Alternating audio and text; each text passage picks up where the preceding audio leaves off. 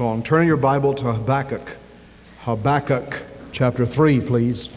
Habakkuk, one of the great chapters and books of the Bible. So tucked away in the Old Testament.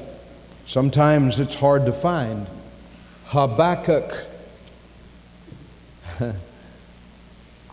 Somebody said, some little boy once, we were studying the books of the Bible, and he said, he came to that book and he said, tobacco. Well, this book is far away from tobacco, but it sounds like it. Habakkuk. Habakkuk chapter 3. Habakkuk chapter 3. May we bow together in prayer, please. Our Father in heaven, we approach Thy throne this morning in deep humility, bringing before Thee all of the burdens of the hearts of our people. We thank Thee that Thou art the answer, the supplier of every need. We pray for sustaining strength in the lives of those whose hearts hurt and are filled with tears and sorrow. And then, Father, take the Word of God, make it alive and sharp and quick and powerful to all of us. May we sense the presence of Jesus here today. Lord, send revival. Kindle a new fire of devotion and love in our lives today. May the Holy Spirit do His work of conviction. In Jesus' name, amen. A prayer of Habakkuk, the prophet, upon Shigionoth. O Lord, I have heard Thy speech and was afraid. O Lord, revive Thy work in the midst of the years. In the midst of the years, make known. In wrath, remember mercy. God came from Teman, the Holy One from Mount Paran, Selah. His glory covered the heavens, and the earth was full of His praise. And His brightness was like the light. He had horns coming out of His hand, and there was the hiding of His power. Before Him went the pestilence, and burning coals went forth at His feet. He stood and measured the earth. He beheld and drove asunder the nations, and the everlasting mountains were scattered. The perpetual hills did bow. His ways are everlasting. In those 6 verses, we learn a lot about God. Somebody said, where'd God come from? And I was having a jail service one day, and a man said, I can prove to you from the Bible that I know where God came from. I said, well, you tell me. And I was a young preacher, and I guess I didn't know Habakkuk very well. He said, well, God came from Tamar.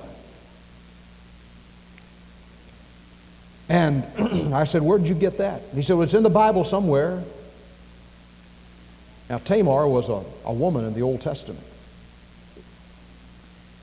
And I said, well, I'll just study that. And he said, I know that's in the Bible. I know it.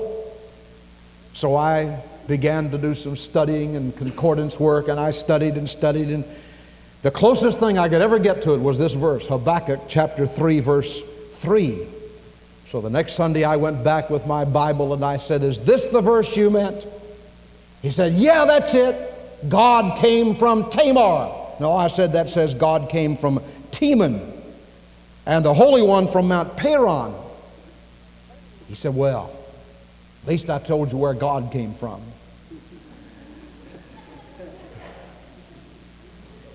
I had a little boy the other day say, in a revival meeting, we're in a revival meeting at Riverside, having a great time. God is blessing.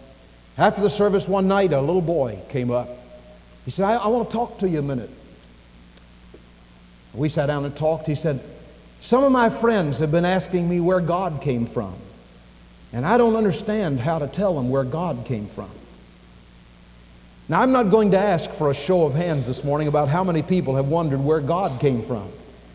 And I had the thrill and joy of just saying to that little fellow, well, look, you had a birthday, right?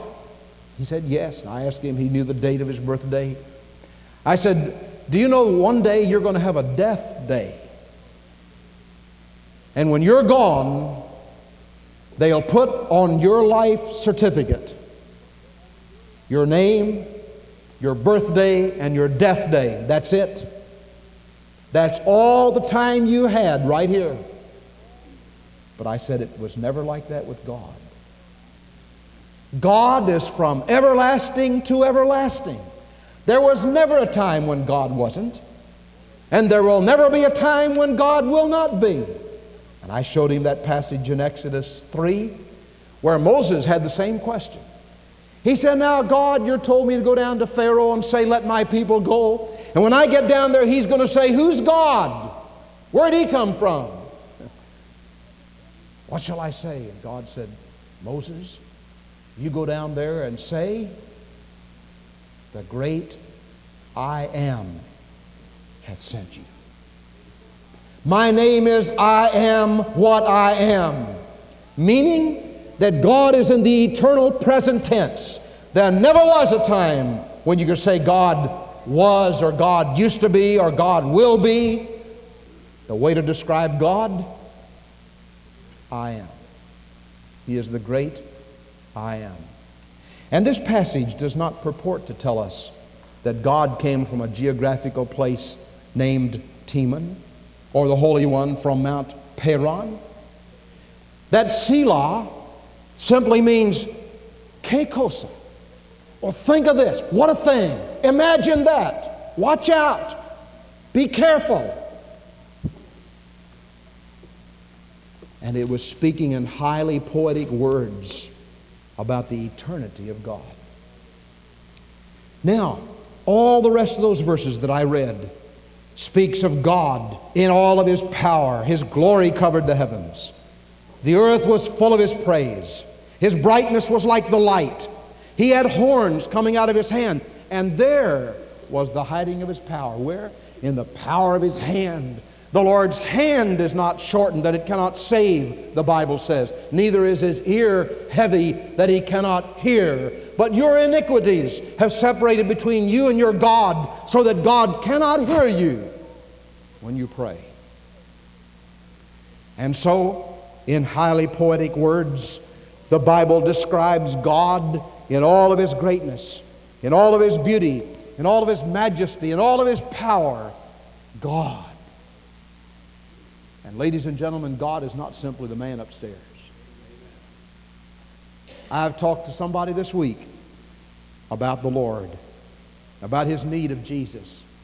Well, he said, the man upstairs and I are on pretty good terms.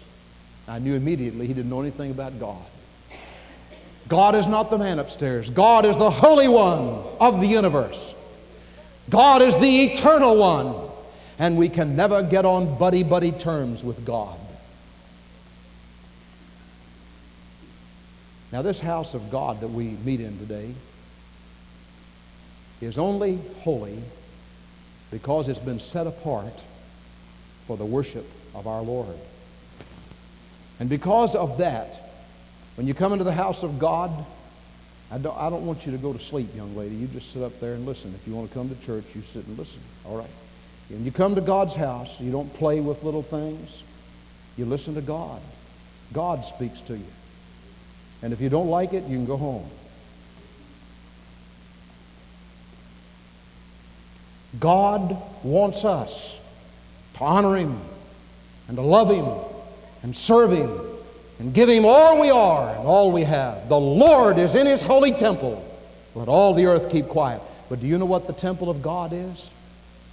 The temple of God is not some building made with steel or structured with stones and marble. But the temple of God is the individual who has received God into his heart, and Christ lives in that temple, the body of the believer. You are the temple of God. And God is in the holy temple of God, and God wants us to keep Him reverent, to reverence Him, and to keep Him holy within us. Now this passage, the prophet Habakkuk is experiencing a terrible thing, almost an unimaginable thing. Now Habakkuk loves the Lord. He also loves his nation. He loves Israel. He loves the Jews. But God has said, Habakkuk, I'm going to bring as a hand of judgment upon Israel the great hordes of a pagan nation. And they're going to come in and overrun this nation and take you captive. And Habakkuk didn't want that. In chapter 2, he said, I'm going to stand up on my watchtower and see what the Lord will do. In chapter 1, God said, Habakkuk, I'm going to do a thing which if I told you about it, you wouldn't understand, so I'm not even bothered to tell you. But I'm going to do a work in your day that you'll not understand, but it'll be a work to bring judgment.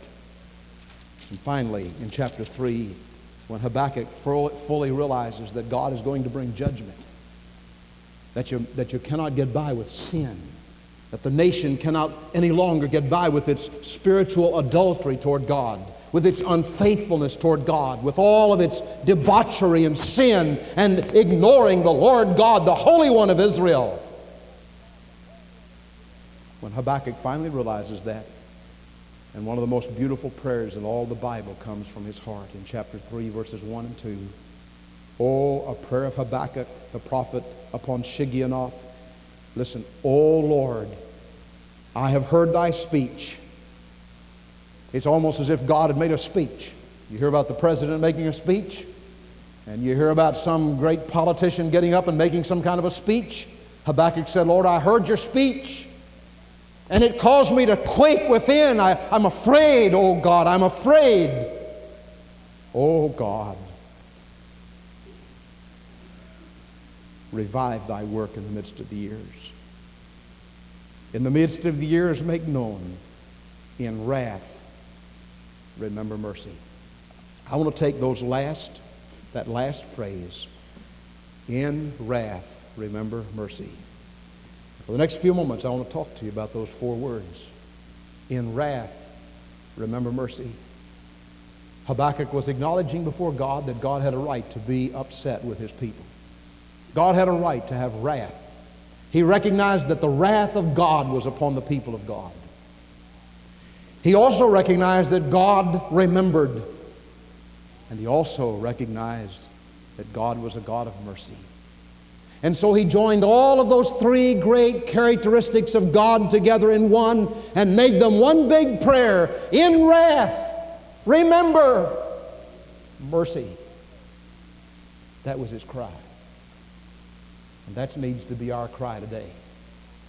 Lord, in the wrath of God against sin in our nation, in our world, Lord, you have a right to have wrath.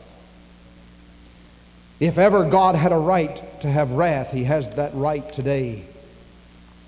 I cannot take the time to read all the clippings and all of the things that would remind us today as we meet here at Glendale Baptist Church on this first Sunday of August, 1979, as we close the 24th year of the ministry of this church, just before launching the 25th year, we are in a position in times like these to know that God has a right to be angry with his people. Just listen to some of these things. At a Los Angeles bar, men stare intently at a brightly lighted stage. There a young man and young woman dance briefly, disrobe, and engage in sexual intercourse. A woman in Putney, Vermont opens her mail to discover a slick brochure advertising 8mm color films. The ad has 10 explicit color photographs of naked men engaging in homosexual acts, a woman entwined with two men and naked men and women caressing each other, each film described in lurid language, and the rest of the story is so filthy I don't want to read it. It came out of Reader's Digest.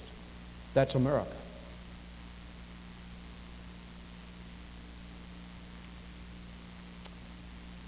Listen to this. Violent crimes rise 11%.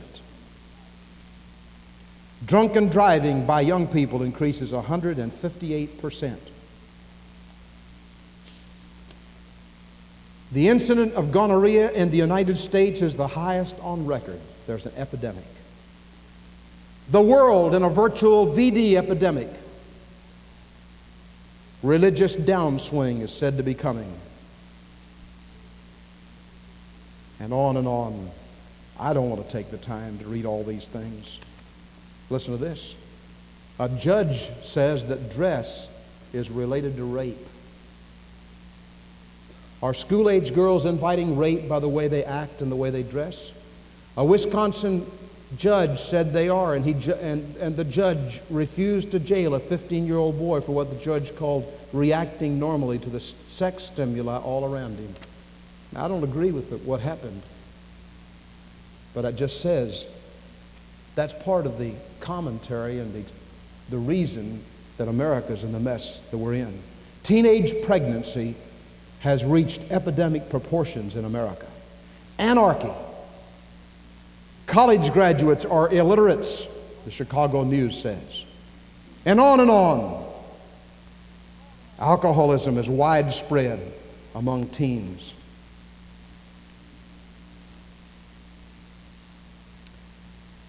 I was visiting in a street this week in this city, talked to some teens, talking about God, talking about the need of spiritual life. And we're talking about some of the problems that they were having. And they were just talking freely about some of the sins and some of the things that they were involved in. I said, did you know, listen to this now. Now, these are teens, 13, 14, 15, 16, 17. I said, did you know that the Word of God says that sex outside of marriage is a sin? Did you know that? And that God never intended that until you find the man or the woman that you're to have for all of life. They raised their eyebrows. They said, preacher, I never heard that before. Now, they haven't been coming to church. They never heard that before. They didn't know that. Now, I don't know whether they meant that or didn't mean it. But that's a commentary on what's going on in America. God has a right to be filled with wrath. This nation, conceived in liberty and dedicated to the proposition that all men should have rights that are equal, inalienable rights of the heart. This nation, founded by God seekers rather than gold seekers, founded on the principles of the Word of God. And now, in the most important system in America, our educational system, the Bible cannot even be read. I heard about this teacher, saw a bunch of guys down on their knees. He rushed over to them and looked down to see what they were doing. They were shooting craps. He said, oh, I was just scared you were praying. Nothing wrong with that. In wrath, God has a right to be filled with wrath. Someone said if God does not bring judgment upon America, He will surely apologize to Sodom and Gomorrah. In wrath, oh God, we know you have a right to be wrathful. Not only is God filled with wrath against sin and the sin of the world, and not only do we need to be alarmed about the widespread sin and the chain reaction of drugs and dope and all of the freelance sin in our world and in our nation and in our city, but the sin that makes God sick is the sin of Christians. God's people, us, you, me, all of us, with wrong attitudes, with life filled with jealousy, with thoughts that are afar from God, mind that seldom prays, a life filled with all kinds of things that dog at our attention, and we have no time for God. In Revelation chapter 3, I know thy works, thou art neither cold nor hot. Jesus said to the Laodicean church, I would thou wert cold or hot. So then, because thou art lukewarm and neither cold nor hot, I will spew thee out of my mouth. The sin that makes God sick, it's the sin of God's people. In times like these, we need revival. In times like these, oh, be not idle. Be very sure your anchor holds and grips the solid rock. We can understand God's wrath. But there's something else God is filled with wrath about. In John chapter 3, he that believeth on him hath everlasting life, but he that believeth not shall not see life, but the wrath of God, the anger of God, abideth on him. Now listen, folks, we have preached the love of God until some people have the idea that God's some kind of a Santa Claus that sits over in the heavens and strokes his whiskers and so filled with syrupy sentimentalism and sweetism that he says, well, I forgive you, I just love you, and I know you can't help sinning, and you can't help doing all this stuff. You can't help shooting people. You can't help murdering people. You can't help raping people. You can't help all that. Why, bless your little old hearts. I love you anyway. And that's not what the Bible says. The Bible says God hates sin. He hates it. He loathes it. And the only way a sinner can have any kind of standing before God is not to come in his own merit, but to come pleading the blood of Jesus Christ, God's Son. And listen, friend, it cost God the life of the dearest thing in all this universe, the only begotten Son of God, Christ Jesus. There's an element of mystery in this. We do not understand how God the Father, God the Son, God the Holy Spirit, all one, and yet represented as different, as separate, and ministering to us in various ministries and separate ministries, and yet he's all one. And so when Jesus went to the cross, it was God going to the cross. It was God laying down his life for the sins of a world. God's only remedy for sin, the blood of Jesus Christ. And brother, when you trample over that blood, God is filled with wrath against you. He hates your sin. And did you know that it's possible for a man to become so intermingled and so identified with his sin that when God looks at you, he sees your sin and he's filled with wrath against your sin?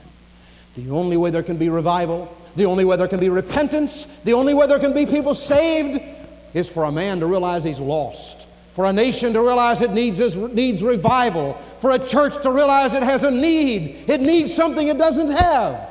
And as long as we're lethargic and filled with just complacency, God's not going to be able to do much around here.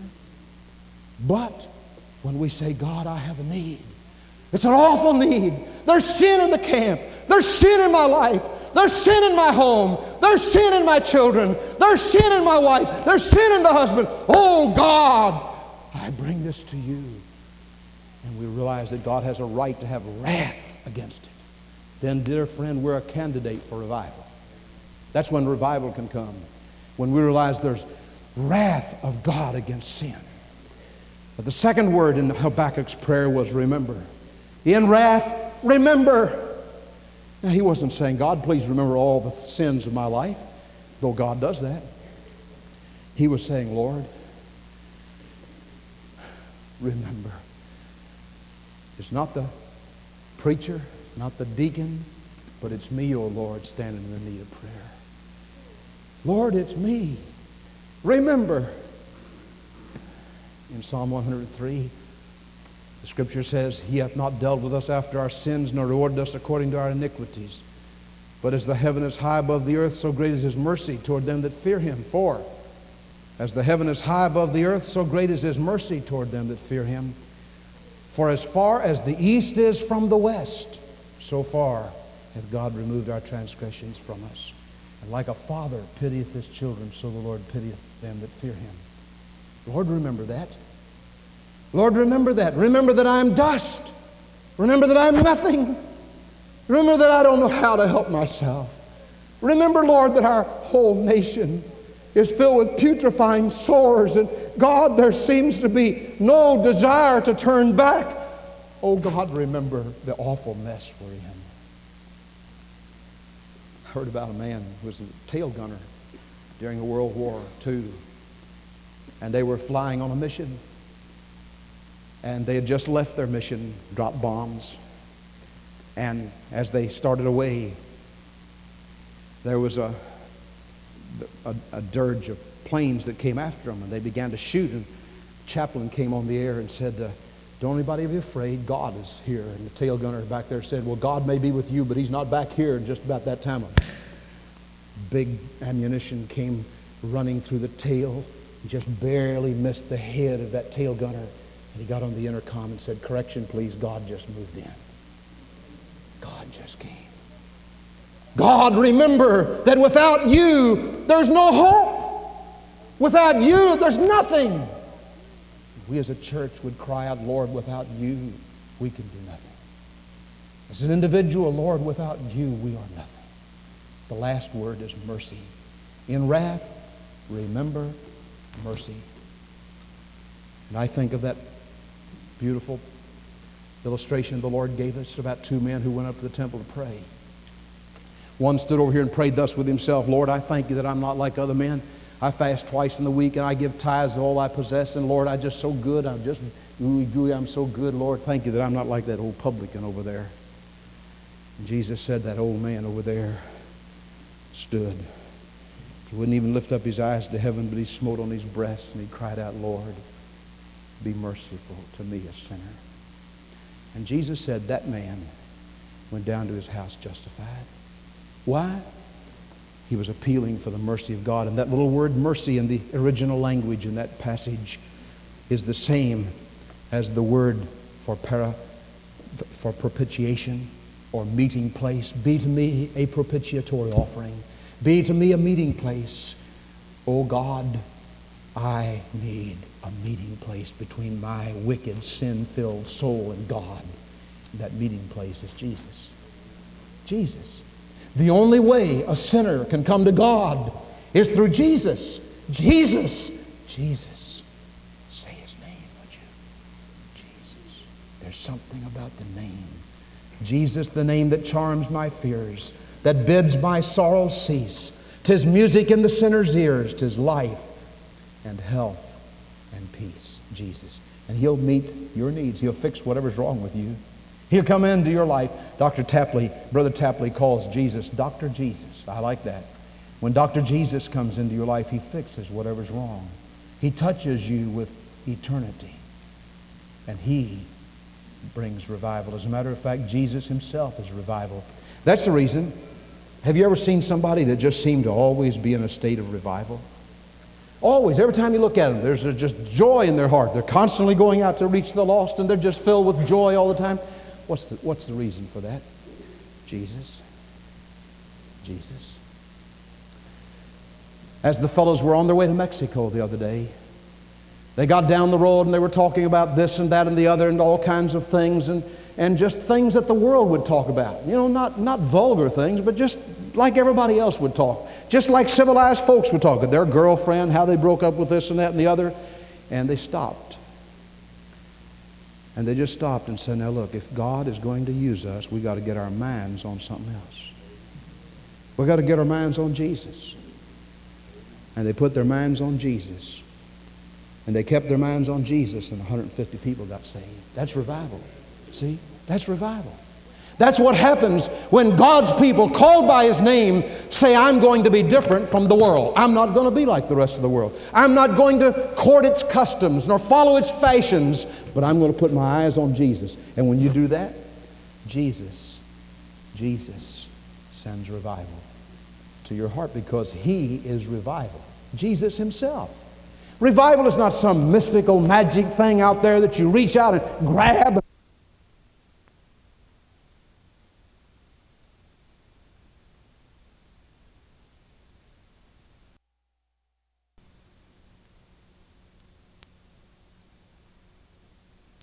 Revival.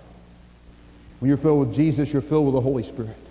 When you're filled with Jesus, He's the one that calms fears and stops problems and meets the burden. Jesus. Have you ever received Him into your heart? If you haven't, you can today. How? Whosoever shall call on the name of the Lord shall be saved. He'll save you right now. If you've already been saved, are you serving Him? Have you taken an open stand for Him? Have you walked before a church? and said, I'm one of you now. You know, when you get saved, the other day I saw somebody trust Jesus as Savior, and I said to them, you know, we could get a microphone and go out all over town and say, everybody, hey, listen, I just got saved. We could do that, but that isn't what God wants you to do. God wants you to first go down to the church where the Christians are and go in front of that church and say to them, I'm one of you now. I'm one of you. I'm going to take the reproaches that you have. I'm going to identify with God's people. I'm going to be one of the church. And then together we'll go out in Jesus' name as an army marching towards Zion. Have you done that? Since you've been saved, have you walked down the aisle? Have you followed the Lord in baptism? Have you taken a stand with the Lord's church? Church, do we really want revival? Then let's just seek Jesus with all of our hearts. And He's the answer to every problem. May we pray. Every head bowed, every eye closed. Please.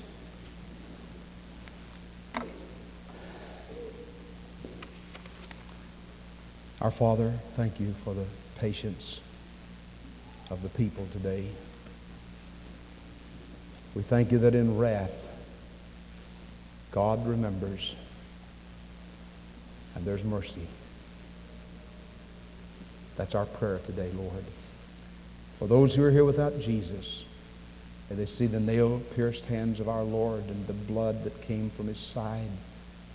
And may they be willing by faith, not understanding totally all about it, but by faith, just come under the blood of Christ today. God help them to do it. In Jesus' name, amen. Will you stand, please? We're going to sing God's invitation. I'd like to request, please, that no one leave during the singing of this invitation. This is the Lord's invitation. If you're here today and you have never been saved, I want to urge you to come today for Christ. Just step out from your bondage, sorrow, and night into Christ's glorious freedom and light. Will you do it? There are two groups that need to do that. Number one, if you have been saved, Jesus is in your heart, you need to come and identify with a local church. Follow your Lord in baptism and start serving God here. That's the first thing God wants a new Christian to do. Do it today. Some of you may have been saved in your home or out in the park or somewhere else, maybe in a car somewhere. You need to come and just take an open stand with Jesus. Will you come? There are others who have never been saved. Standing right here today, you know that if you died, you'd go to hell. You need to come and say, Lord, be merciful to me, a sinner. There are still others. Membership in another church or life out of kilter with God's will. Why don't you come today and say, I want to put my life in the hand of God. While we begin to sing, who will step out first for the King, Christ Jesus? Will you come right now? God help you to do it.